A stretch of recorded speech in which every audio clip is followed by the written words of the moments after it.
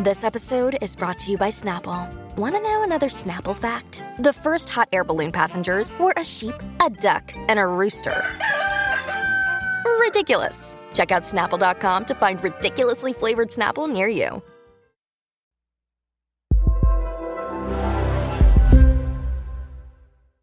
Wow, lesbian Miranda's a lot. Roses are red, violets are blue. If you don't say yes, I'll kill myself. This is New York. They have hotels, right? Hello, everyone. This is And Just Like That, The Writer's Room, the official companion podcast of And Just Like That from Max. I'm Michael Patrick King, writer, director, and executive producer of And Just Like That. And I'm here today with executive producer and writer Julie Rottenberg. Hi. Executive producer and writer Elisa Zaritsky. Hi.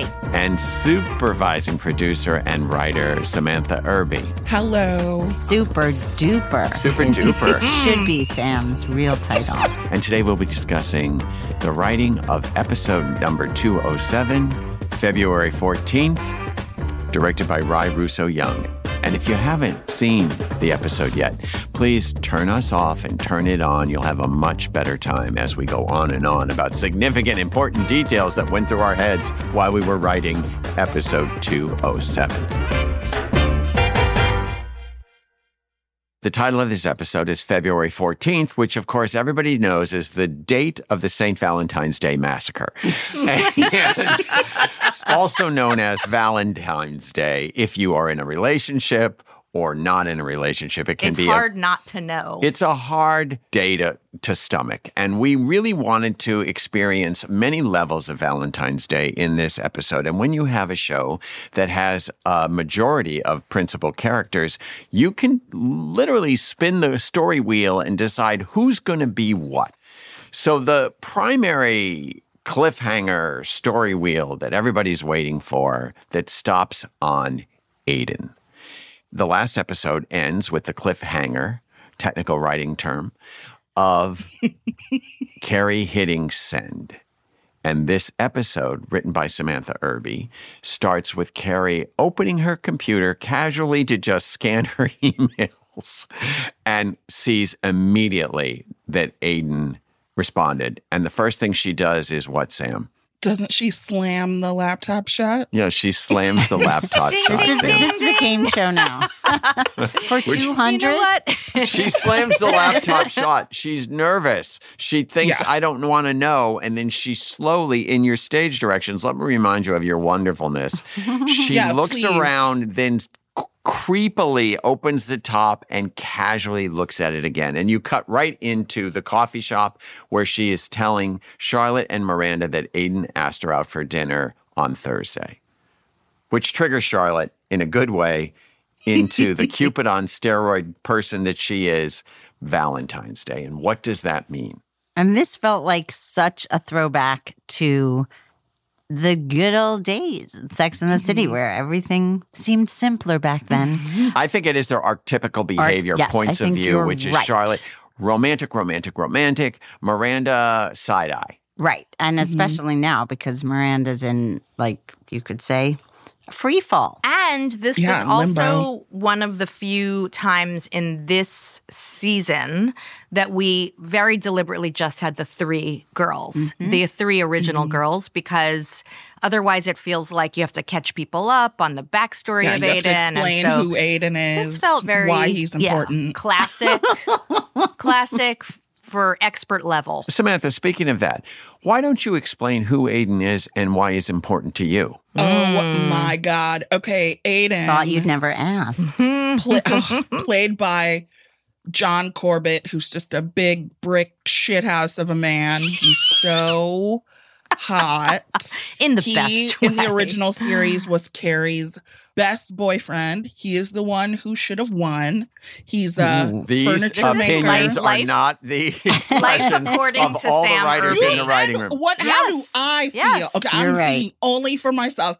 Aiden is so And a huge hot. chunk of He's America. Nice. Go on.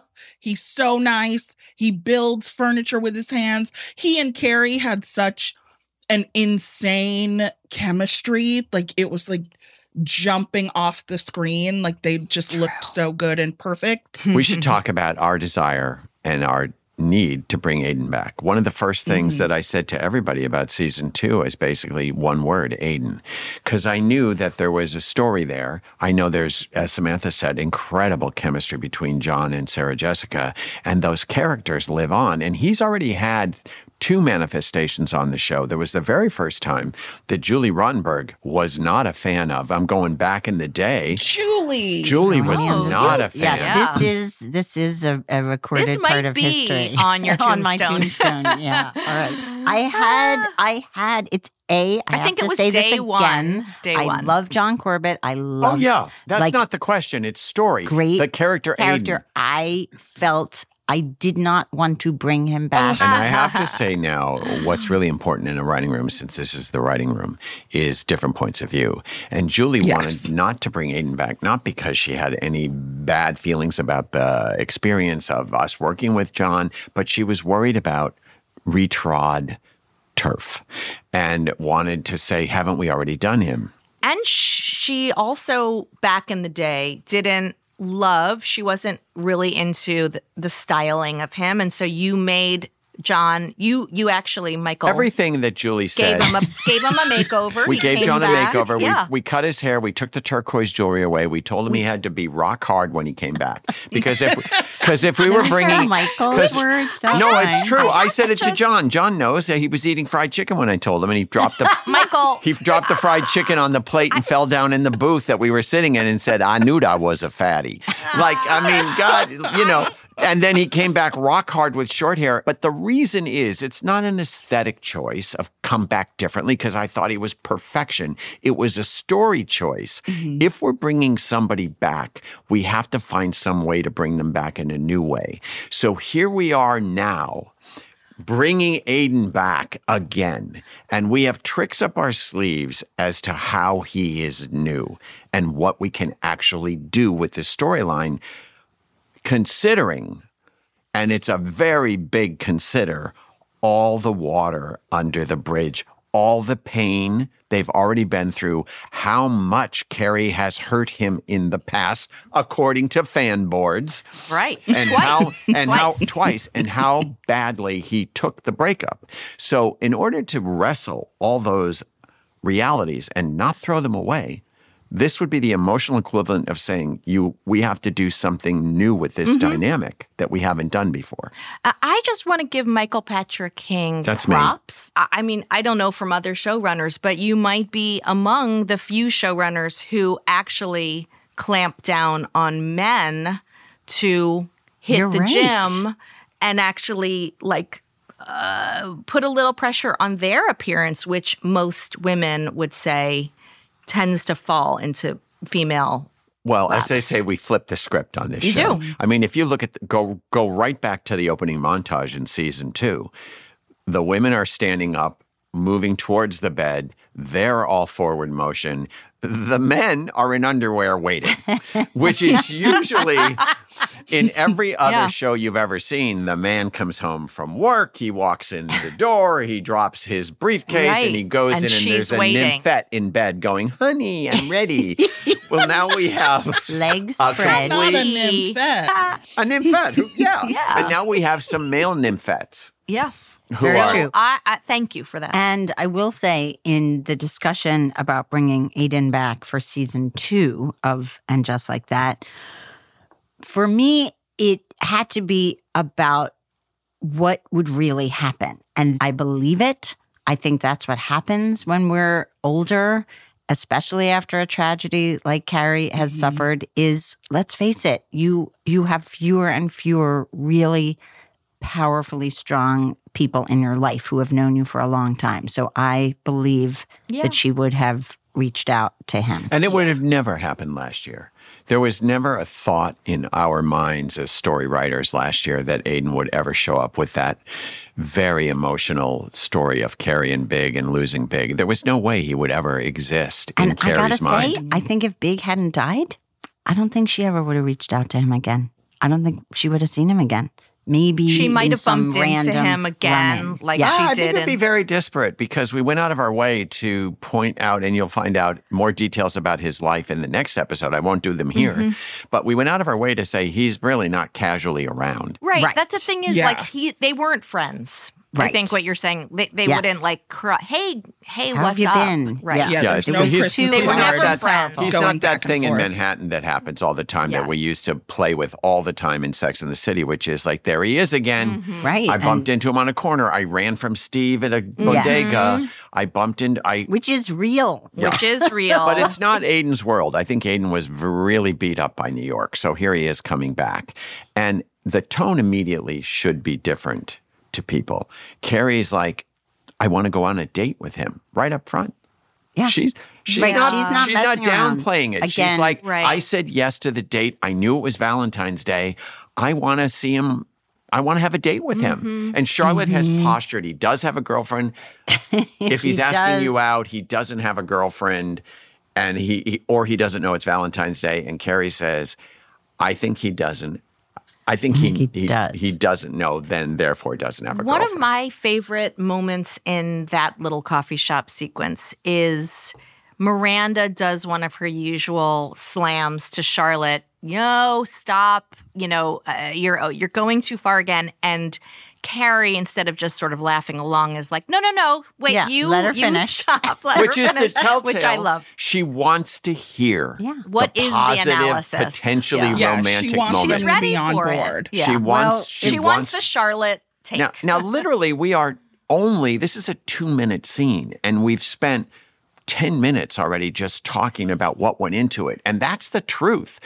Before you know how something, the tip of the iceberg, you have to create the iceberg. So underneath all of this, we have layered all this stuff. And of course, what goes next in the scene is Charlotte saying to Miranda, any special ladies that you're Right. seeing?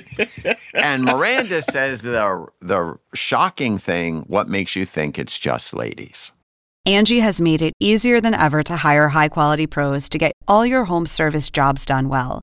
Whether it's routine maintenance, an emergency repair, or a dream project, Angie lets you compare quotes from multiple local pros, browse homeowner reviews, and even book a service instantly. Angie's been connecting people with skilled pros for nearly 30 years. So the next time you have a home project, bring it to Angie to get your job done well. Download the free Angie mobile app today or visit Angie.com. That's ANGI.com.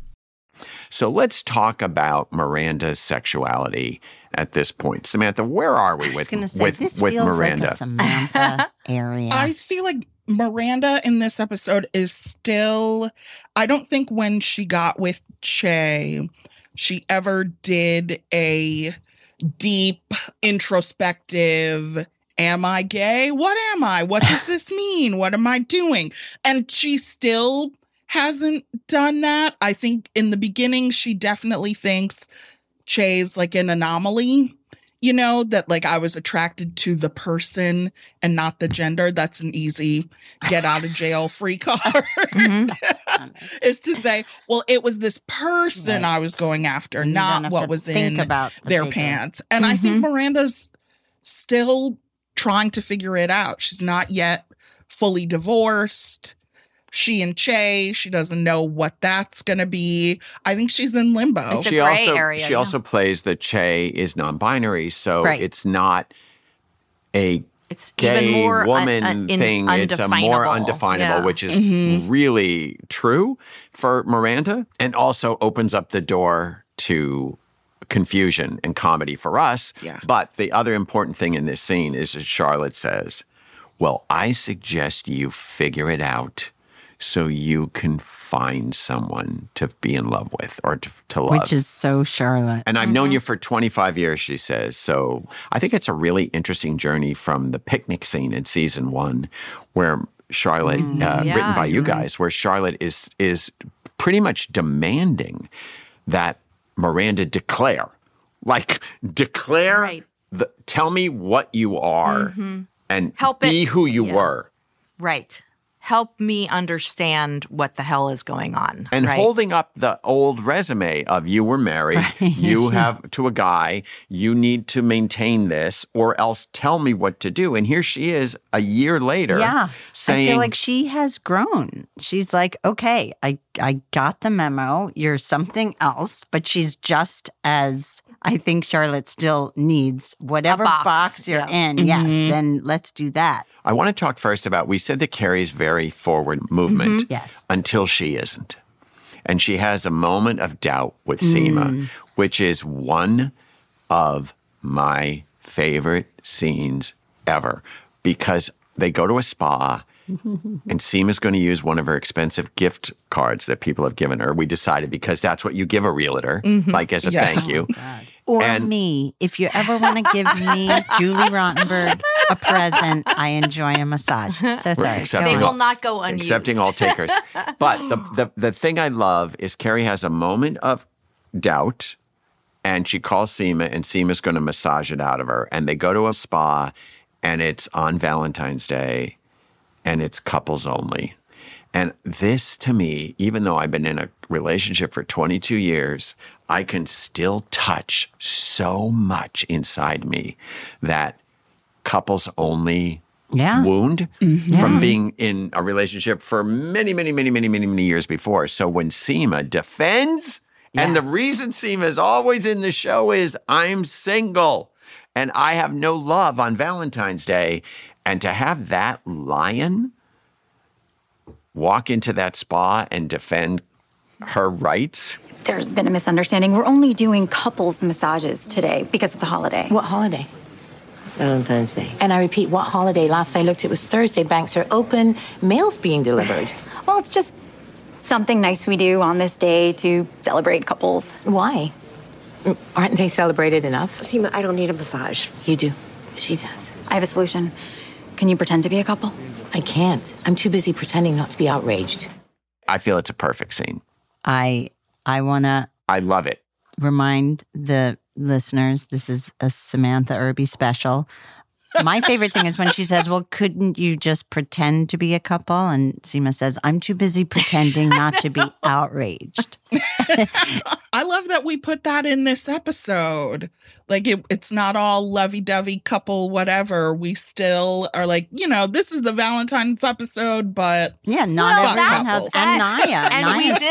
And we did talk a lot about, of course, we're leaning into the romance with Carrie and Aiden and Charlotte's idea, at least, of Valentine's Day. But like so many people we all know, including myself, Valentine's Day is not, for me, a big— You don't think I don't really observe it very much. Well, because you could say— You're an unorthodox. I think if you're in a couple, which we have all been for a while, you have the luxury of being like, whatever. Exactly. But when you're not, you feel the bombardment of couple ambush. It is a crisis of confidence. Valentine's Day comes around. When you're broke, it's tax day. When you're single, it's Valentine's Day. Right. And actually, even if you're in a couple, all it does is create more. Then it's a bummer if you're not doing anything. Don't get the right It's gift. pressure or and do anything to observe it. I spent last Valentine's Day at the DMV and I was like, this feels wrong. It all feels wrong. But so Seema and Carrie, Seema's there and basically Carrie points out in this scene that it's been 13 or 14 years since she's even seen Aiden, which is kind of shocking to think about the stunt we're about to pull off, which is John Corbin and Sarah Jessica in a scene after 14 years of an absence. That never happens because no one plays a character for 25 years. Sarah Jessica did. And then the other character that is we were very concerned about having a Valentine's Day story was Naya. Yeah. And we went round and round about what kind of Valentine's Day. I mean, I remember we spent days on and we threw Naya. many things out because the first thrust from the writing room perspective was it's her first Valentine's Day since her breakup with Andre Rashad. So the first gravitational pull, if we had a divining rod, was to pain. Right. Hellish. Right. She's going to have a hellish Valentine's Day. I remember there was a floated idea that should Andre Rashad send her flowers? And yeah. they're like, No, but then it was like Andre sends she thinks Andre sends her flowers, but she gets very emotionally attached and texted him. But then they were for somebody else in the building. And then she was going to get locked out of her apartment in a snowstorm. She was going to be at a bar at the corner. Yeah. But I'm personally very happy that we landed on her having a meevening, which Classic. I just have to give my very dear friend Ari Carpel a shout out for introducing me to the concept of a mevening many, many years ago. Everyone should have mevenings and know about that term because it's very useful. And then it's evergreen. Even weavenings exist now, too, but we'll digress. Sheevenings, even. Cleavenings, if you're in Ohio. You know what I mean? There's so many word puns you can do. And then the full circle idea of maybe we don't punish her at all. Like, I love that it didn't go badly. Her lava cake came out. Her souffle. Oh, sorry. Doesn't fall. It's just I'm delicious. Projecting my favorite. That felt a little daring. Like, can she just have a happy lovely story. time? She have a lovely time. You're waiting for something to go wrong. That felt very important. And economically, when you have 7 characters that you're trying to have a Valentine's story with, they can't all have gigantic arcs. So this perfect little mevening, I'm making myself a souffle. Well, also, and then she does, and it's thrilling. I mean, except for Carrie, she has the best Valentine's Day. Yeah. You could argue. I would say she has the better Valentine's Day because it's clear from beginning to middle to end. What she wants is what and she got. achieves her goal. And also, we wanted to show a peek into her life, that she has good friends who would be worried about her, who would have known her all through her relationship with Andre Rashad. She is a Carrie, and she is a Miranda, and she is a Charlotte. People who we don't always see every week, but that was important to us. Yeah, it was important that Angelica and Susan, named after Susan Fales Hill, of course, are on a Zoom so that you understand each of these characters has a bigger life. Like, we're talking to people in our minds, whether you're seeing them or not. I'm sure Carrie talks to Samantha all the time. Right. Not Samantha Irby, Samantha Jones in London. You just don't see it. She could call me. I'd talk to her. It's important to note that we always are trying to show more of these lives in even little impactful ways. And what we showed in Naya's world is that she has girlfriends like Charlotte's worried about Miranda and Carrie that worry about her being alone. For the first time, And then she does the mevening to them, and they're not buying it. And they're jealous, actually. Right. Because they're married. They're stuck with their bad marriage. Yeah, they unfortunately have to eat with their husbands. And also the Naya story is fun because the bookstore getting a souffle, it's about her learning. She's always reading and teaching herself or teaching someone something. And in this scene, we find out Miranda's story starts, which is she's already looked online at many, many gay dating sites, and she's just looking at them, quite frankly, the way she used to look at not gay dating sites. Like she's an alien. She's researching always in society. She doesn't know where she fits. Well, and this felt like an exciting moment because all of last season, she went from being married to Steve, who she'd been with for many, many years. Then she was in this thing with Che. So this was really the first moment where she does have a clean slate. And that last revelation where she says, I realized if I were in my 30s, I would have stayed. Now I don't have to. Like this. The bad date with Amelia Carsey, a pun close to Darcy, because we're trying to do that Jane Austen addiction that Miranda has under her brittle lawyer. She's still like an Austen head. And then that's happening everywhere. Jane Austen heads are everywhere. And so we flew into the emotion of Valentine's Day just to introduce this character played by Miriam Shore, who you know from many things. And also younger as well as the original She's Hedwig been in The everywhere. Angry Inch. And she was in The Americans. Yeah, she's amazing. Yeah, Americans alert. Hello. She also, this story, in thinking about, well, how is it going to go wrong? That I feel like we didn't want to do bad sex. I think we thought about that. Oh, yeah. We did. Did we ever? We did. You're right. I'm not going to say it because maybe we'll use it one day. But no, we're going to say it. At one point, she was going to be all talk, no action. She was going to be all romance. And then when she went down on Miranda, she just... Bad at it. The most progressive thought we could have is that anyone can be bad in bed. Right. It doesn't matter how progressive, what your orientation is, how much you know everything. You can still be bad in bed. And it's, of course, very Sex and the City, a surprise. Right. Also, because Miranda's completely surprised. She has projected. And we made such a point last season of showing this connection she had with Che, who says, I'm good at sex. Yeah. So you can forgive Miranda for thinking that maybe everyone is.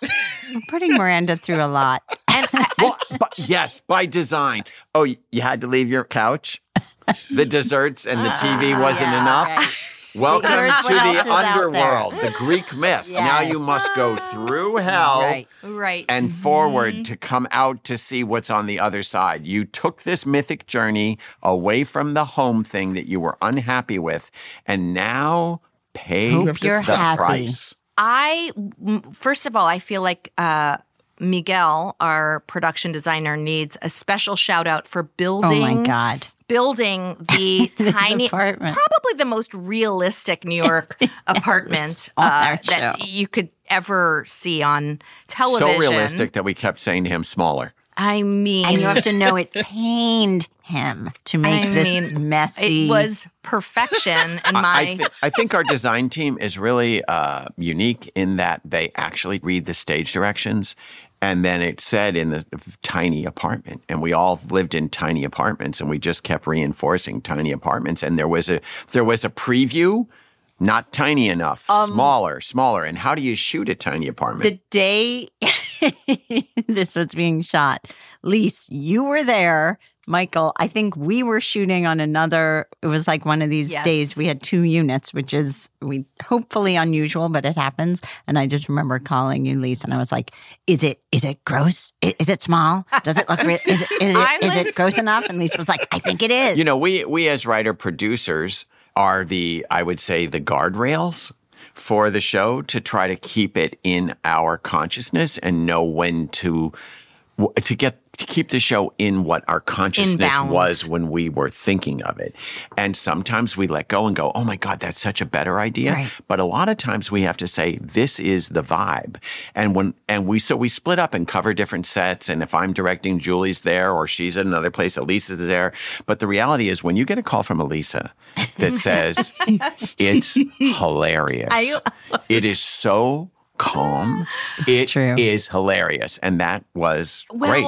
I think what I love about where we landed, even though we spent so much time on the bad sex, in the bad sex arena, I love that ultimately what the scene is and what the story is this woman is just bad at seduction. It's like she didn't know you can't get to the sex because she didn't know what a date in her home should be. And I believe this was coming out of, one of us had a date that was similar to this, where there was great expectations, no pun intended. It was me. Yes. There was a laundry situation where someone said to me, I've got to go get the sheets. I'll be back. And I was left in the apartment, and it was like, talk about fright or flight. I was just like, fight? Is that in the mix? Or what else is in the mix? Because this is getting when you're in someone's home. Well, and to be left alone, then you have the moment to think like, do I leave? Look at all and is stuff. This a bad time to say that it was actually Miriam Shore that I was on a date with? And that's why she's in the show? No, it was not. Which was even more shocking. It was a high-end gay man. So there you go. He cared so little the sheets were in the laundry. Yeah, that is the kind of gem that I mean, Talk did about we have carrying one it set of around. sheets? You carry it around. that When around something for comic decades. cream pie happens to you, Yes. it just rattles around. That's true, and you're then you right. go, okay, what's the worst thing that could happen to Miranda? What's the most? This episode has a lot. I was thinking this has a lot of direct from MPK's Files? life because the restaurant, back to Carrie, the restaurant confusion Yeah, I want to talk with about that. Aiden comes from Yeah. you. I'll tell. Yes, please so do. when we were about to do, and just like that, season 1, I wanted to talk to Chris Noth about it because I met everybody and said, here's what I'm thinking. What do you think? He told me to meet him at a restaurant, and the actual locations that you see in the show are those 2 restaurants. I went to the my bad God, I didn't Italian know. restaurant where I thought I was stood up and my phone died. And the address was just The as it address was was on between. the... ambiguous, And I was yeah. very anticipatory. So I saw the number and just went in because I was going to see Chris. And they led me to the back, much like the maitre d' does. And it was And you were probably unglamorous. nervous a little. Sure, excited. Not really excited. But you're probably in a rush. I was not. I was right on time because I'm a Virgo, which is why the laundry bothered me so much. It stuck in my mind. Anyway, I went in and the guy led me back into this bad area. And I thought, oh, I guess this is like where Chris likes to come because the guy led me right to this table. This must be Chris's table. And it was a table for 4, not 2. And then then he didn't show up. And then I gave him the actor 20. I'm going to say I gave him the star 20 minutes. Okay. Which is like, I'll give them 20 minutes because they're a star. And your phone had died, My phone right? was So you dying, couldn't- and then I had to plug it in exactly like you see.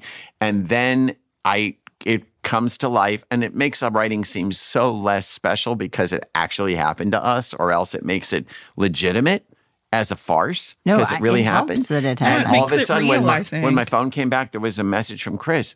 Where are you? And I'm like, I'm here. Where are you? And he says, I'm in the red booth.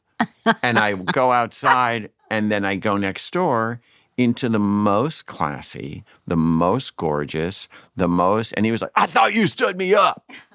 And I thought you got lost.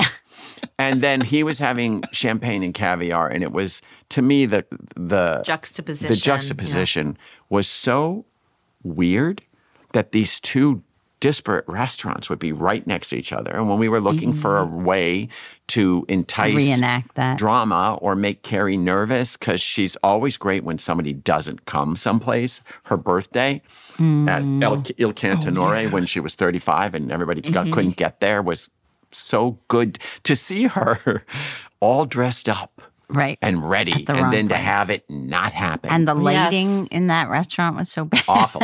And the busboy perfect. the actor was so perfect. He chewed gum during his audition. And when I saw him on the day, I was like, "Did you bring the gum?"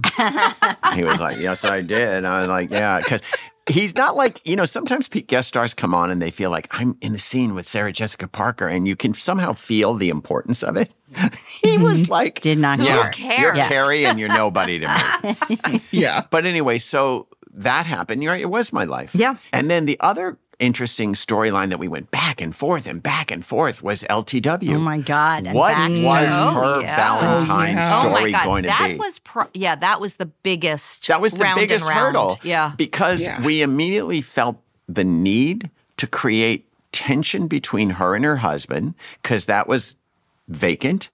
And we wanted to use a flavor we hadn't seen before where it's not about them, but it's about not even the son, but the son's girlfriend. Whose Valentine is Herbert Jr.?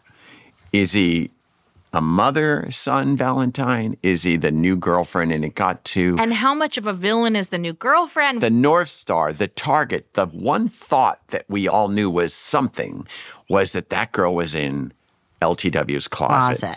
So we just thought, how do we get her there? How do we get her there? Because we all knew it was funny to see the inappropriateness, not just the hand down the pants, which every mother would not enjoy in public, but the purse. boundary The ultimate- crossing. yes. Yes. And it was very important in casting that we did not want a conniving, mustache twirling girl. We wanted sort of an audacious, oblivious, entitled. Yeah. Yes. Comfortably Yeah, entitled. the kind of person who would walk into generational. your closet. Yeah. and that he would be so enthralled with that he wouldn't think to stop her. And it's until really fun too as you late. write, as writers, you get to see these other characters come to life, which is Herbert Jr. And that mother-son thing, that the way they talk to each other is so good. And Chris Jackson as Herbert just sort of stuck in the middle. But they're all so good in that little vignette of the three of them. And also to see what LTW is like with a son who's, let's just say it, having sex, and how that pushes her buttons, and this sort of possessiveness and also protectiveness. But I think the idea of a sexual frontier with active sexually, you guys would know. Well, it's interesting. Thankfully, my kids are too young to. We haven't crossed Mine that will Rubicon. never have sex. So. But I think it's fun. It was fun for us to think about. We've already seen last season, we got to see Miranda with a sexually active son and her kind of eye roll to the whole thing.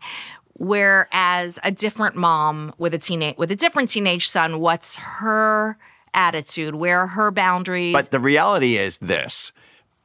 The kids growing up changes. We had Lily lose her virginity, and we pick up this storyline with Charlotte coming home and saying Lily wants to have an F the boys dinner party. And it's one of my favorite line readings of Kristen. She says, well, Blake broke up with her a week before Valentine's Day. And if she wants to have F the boys, then F us. Now, F us, she I think says.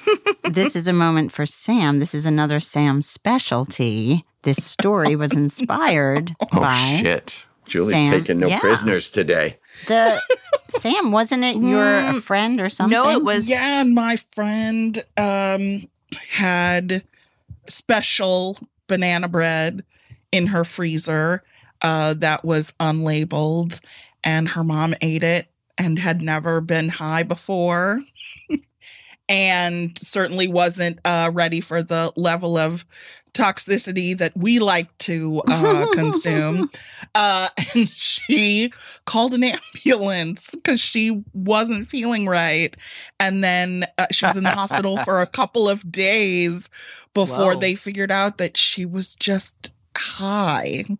When I heard that, I fell down laughing. I loved it so much. And we were Yeah, like, I mean, that's this is going happening. in. So amazing. Yes. This is happening, but the reality is the Pot and Charlotte is really about the extreme comedy of Charlotte thinking she's having a stroke and Harry thinking he's losing the love of her life. We wanted to show an undying, like epic Wuthering Near-death Heights kind experience. of, please don't leave me like Ghost, Yes. where Harry goes to the end of the earth to find his love, you know. Well, and also, what a perfect way to bring Charlotte's whole storyline for the season to this apex of her having become so overly invested in her kids' quote-unquote career as a model. As a model, Rock's career as a model, she becomes a momager. One of my favorite scenes also is Charlotte telling the person at the desk, we have appointments in Manhattan. Like it's like they're in Siberia because they're in Queens or Brooklyn. And she's so embarrassing to Rock. I find like the thing that makes my kids the angriest is the fact that apparently I embarrass them left, right, and center. Are you Can you haughty? believe it? They don't like it when you're haughty. They don't even like if I like wave to a neighbor. I don't like They're it when you're haughty either, by the way. No, it's like by breathing I'm bothering Well, them. Charlotte has a reason. I mean, we made her annoying so that Yes. Rock could end this little story arc that we had. We wanted Rock out, and we wanted Lily, Charlotte's good girl, to basically throw her out of the house.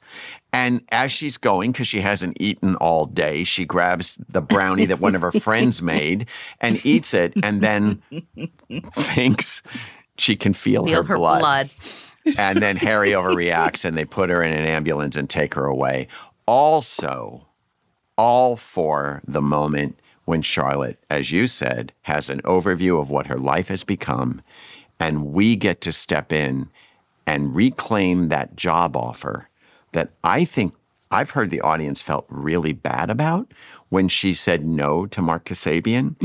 When he offers her the job and she says, no, my kids need me more. I know for a fact people have said to me, I was so disappointed Charlotte didn't take that job. We were excited about showing what happens to, I think, many women who were, probably alphas, first in their class, very successful, driven, ambitious women who have kids, then maybe step away from their job, and then all that energy is channeled into motherhood and, in this case, your child's passions. And where does it go? It's like it becomes, what was the phrase? Driven to madness? No, perfect madness. Perfect madness.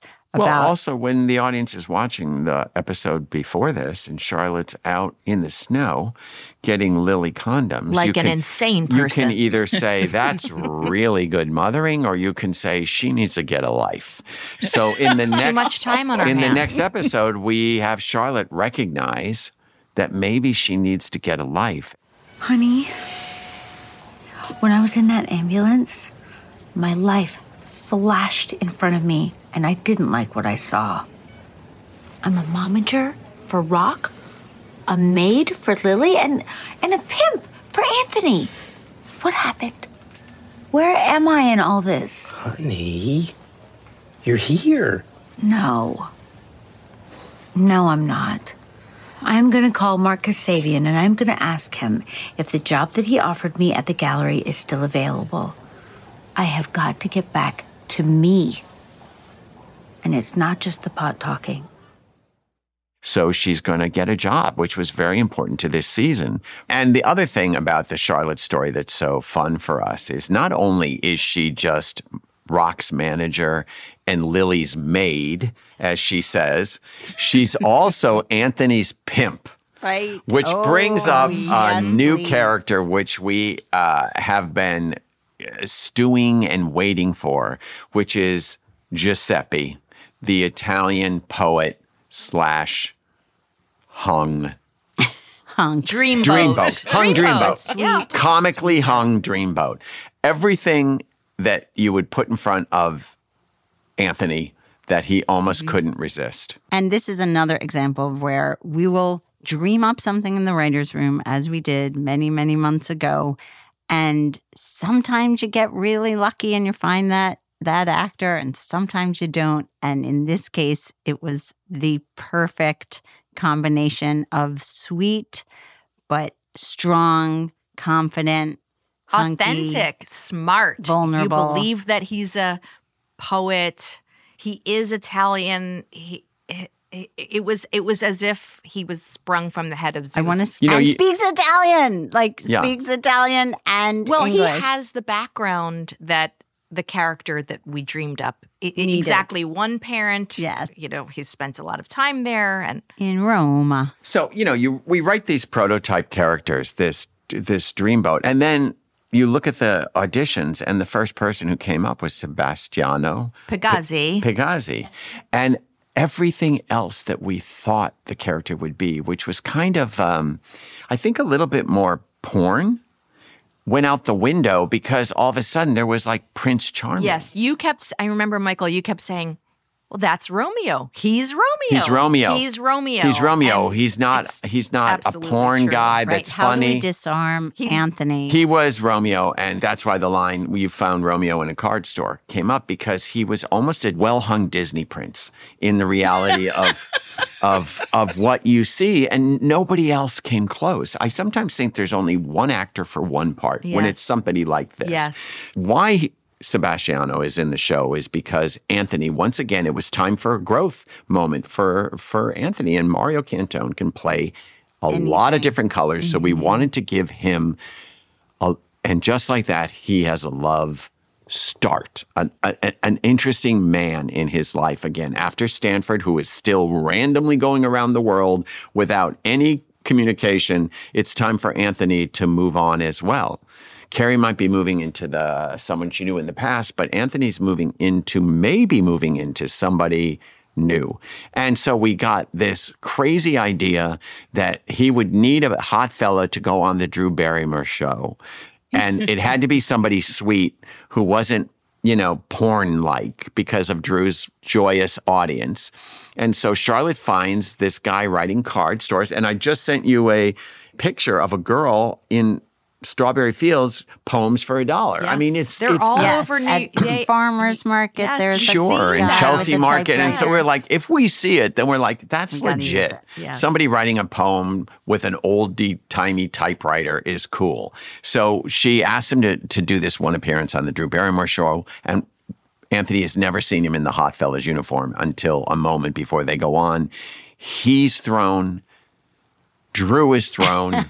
And Charlotte and Richard Burton are thrown. We got very lucky that Drew Barrymore happens to be a huge fan. She's a very big fan of And Just Like That and Sex and the City. That was a shoot that I couldn't be at. So I'm curious. Do you want to share any of your in-person experiences? I mean, with Drew was like, first of all, she is a super fan and really happy to talk about it and ask questions. And at one point, we were shooting at her studio with her crew, and Rye was directing, and we were all there, and it was working on. She said, "Can I just say one thing?"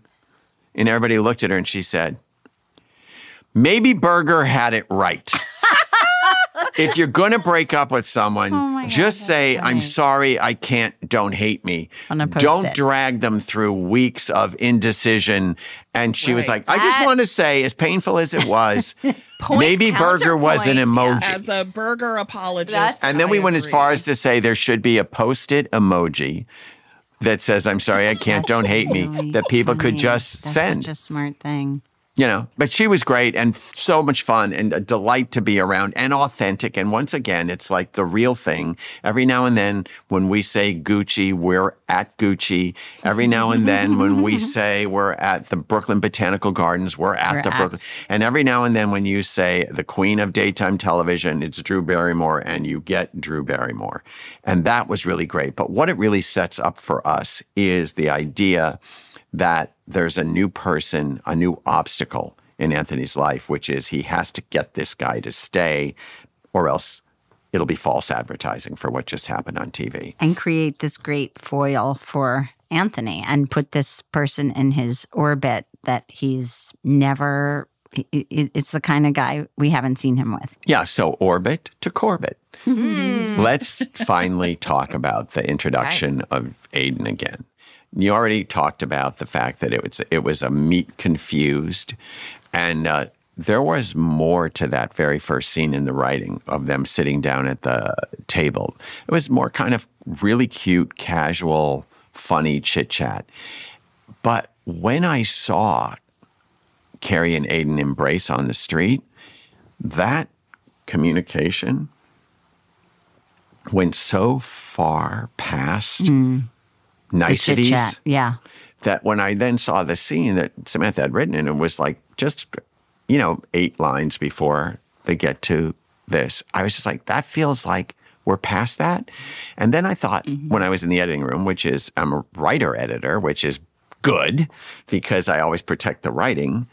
But the reality is, when you're seeing somebody after you've had a tragedy, I actually thought the first thing I would say is right off the bat, I'm so sorry. Yeah. Mm-hmm. Yeah. It felt like even with the baggage. Even with the baggage, you would still go through. The first thing would be, I'm so sorry. Yeah. And I just thought, well, let's start there. Yeah. And there's one joke before it, which is great. I gained 40 pounds. Right. Break the I lost ice. 40 pounds since I sent that email, which is great. And the reality is, I thought that they should get right to it. And Carrie and Aidan seeing each other is so complicated and yet sweet. And Sarah Jessica and John seeing each other is uncomplicated and giddy and sweet. Like, ooh, a playmate. Oh, and the way she falls into him. My old friend. What I was surprised by, and this is having been there on set, in watching the cut, was that, yes, you saw they have that decades-old comfort level with each other. Now, this was another thought that I know, Michael, you had along with, I think, your first impulse of even bringing Aiden back, which was that he would not set foot in that apartment again, which... I love that so much. Just the concept that on first information, he would not go in there. Yeah. Yeah. And what a perfect, it's like they got through the restaurant confusion, they got through the booth, and then to suddenly discover, oh, it's not that simple. It's they're not in going the to present. be They're in the present. Now right. they're in the past. It was all past. going too easily. And for him to basically say the thing out loud, the elephant in the room, which is everything that went down in that apartment. He can't live it. I just can't do it. No matter how much I want to, I can't go in there again with all that. I'm never going in there again. I thought it felt too easy, too.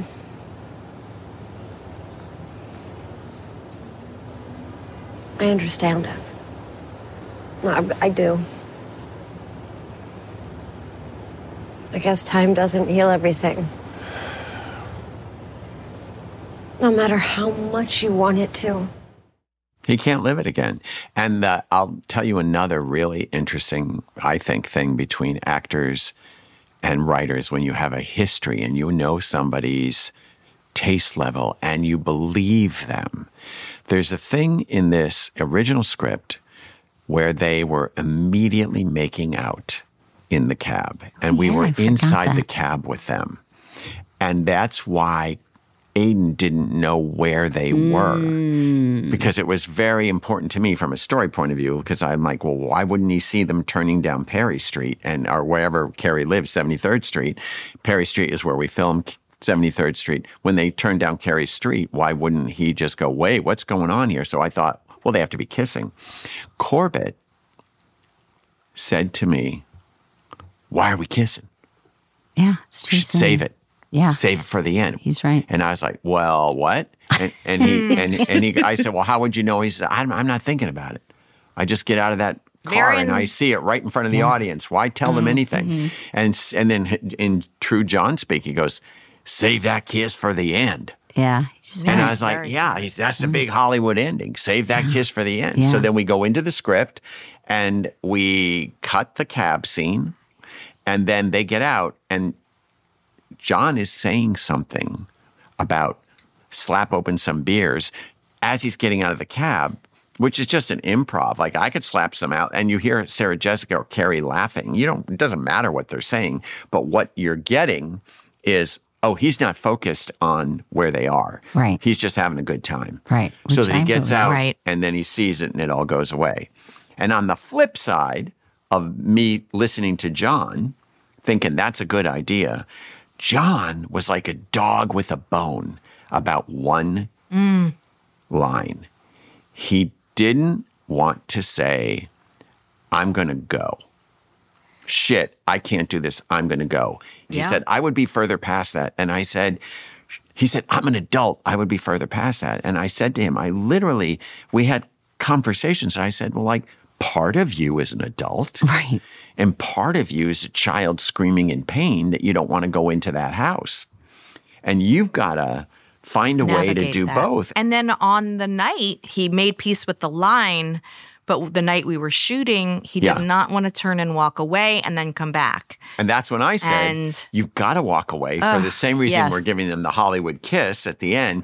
You've got to walk away so they think, so we can see Carrie, who has, by the way, has accepted this reality. Right. And that's very important. Right. She says I knew it was too good to be true. line. But what's really, really important in that stoop scene is they are in agreement.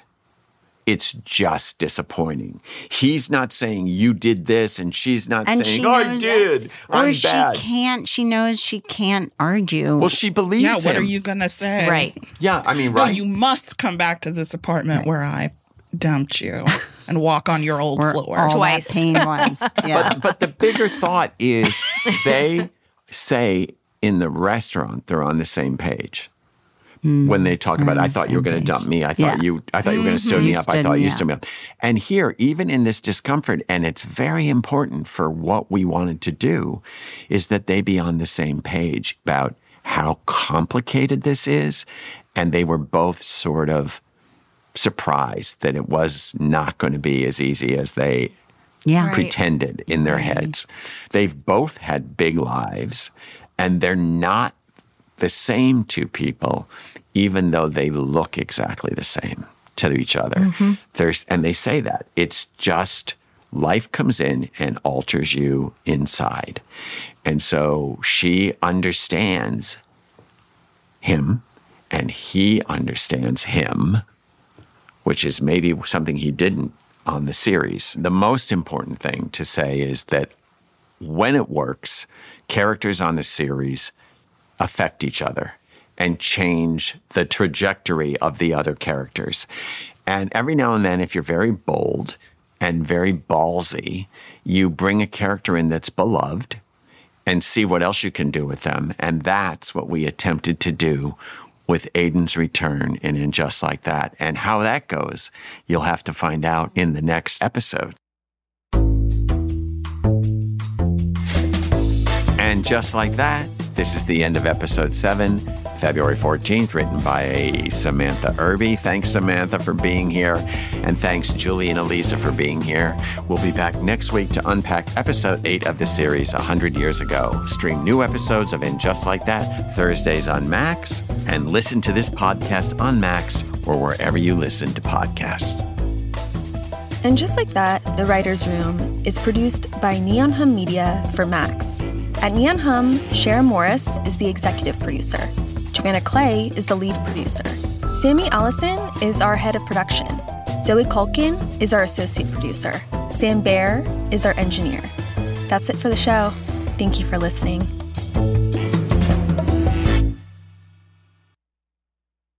Hacks is coming back, and so is the official Hacks podcast. With us, your hosts. I'm Paul W. Downs. I'm Jen Statsky. And I'm Lucia Agnello. We're the creators and showrunners. Each week on the podcast, we'll break down the new episodes. We'll also have special guests, cast and crew from the show like Hannah Einbinder and Jean Smart. Hacks Season 3 is available to stream now on Max. Be sure to listen wherever you get your podcasts or listen directly on Max.